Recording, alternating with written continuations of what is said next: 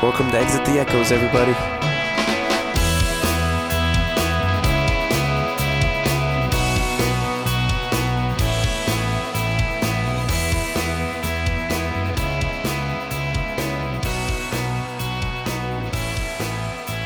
You can find us on Facebook at Exit the Echoes or on Twitter at ETE_podcast. Also, you can find us on Pocket Casts, Overcast, Player FM, and on Podchaser. Be sure to check out our brand new wiki page from podpedia.org. You can find a direct link to our page in the show notes for this episode and on Facebook or Twitter. Also, for all you Android users that enjoy this podcast, do us a favor.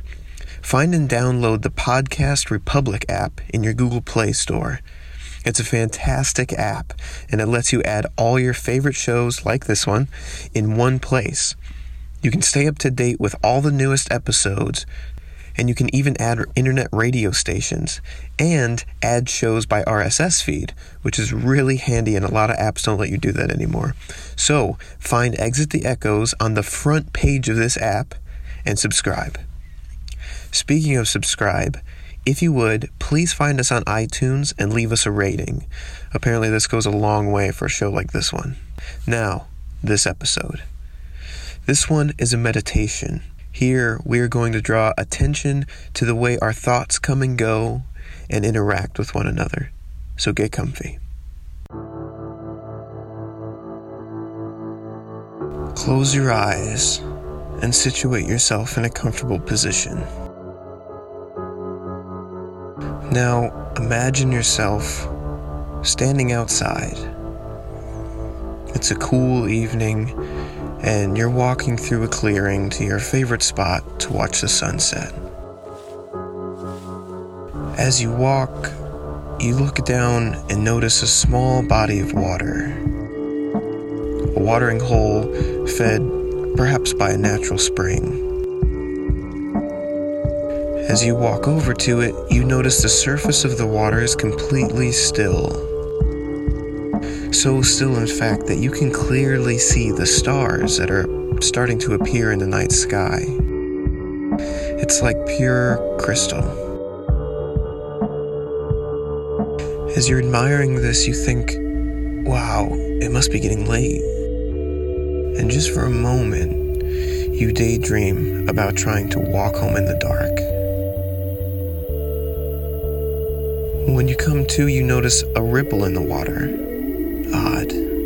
Maybe a frog jumped in? You briefly daydream about a frog. You think about its shiny skin and how its throat bulges with each croak. When you snap back again, you see another ripple from somewhere else in the water. Now you start to get concerned. Maybe there's things in the grass you didn't see. And now they're all jumping in because you got close. What could they be? Images of all sorts of creepy crawlies race through your mind. Just then, you notice the entire surface of the water is now disturbed by ripples and small waves. As you focus your attention back on the water, it starts to calm, slower and slower, back to glass. These ripples are your thoughts, echoing across the surface of your attention. When the ripples collide, like when the images of creepy crawlies made your heart rate increase because you know you're scared of bugs, it creates an intersection. These intersections are what we call I, or me. The colliding echoes create points of distinct awareness that we associate with our idea of self. We are only acutely aware of ourselves when there is a collision of these ripples. It's like a hand at rest in still air that's not touching anything. We slowly forget the hand is there.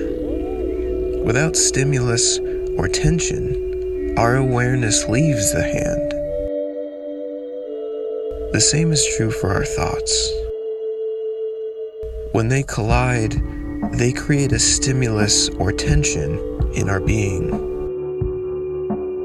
And this is what we think of as ourself. To be at peace, then, to allow the water to return to glass, is to not hold on to these intersections. It's to be watching the water while its ripples come and go, collide and subside. Just as our thoughts contain information, not directives, we are at peace when we don't focus on the ripples and let ourselves get carried off on their waves, but watch them come and go.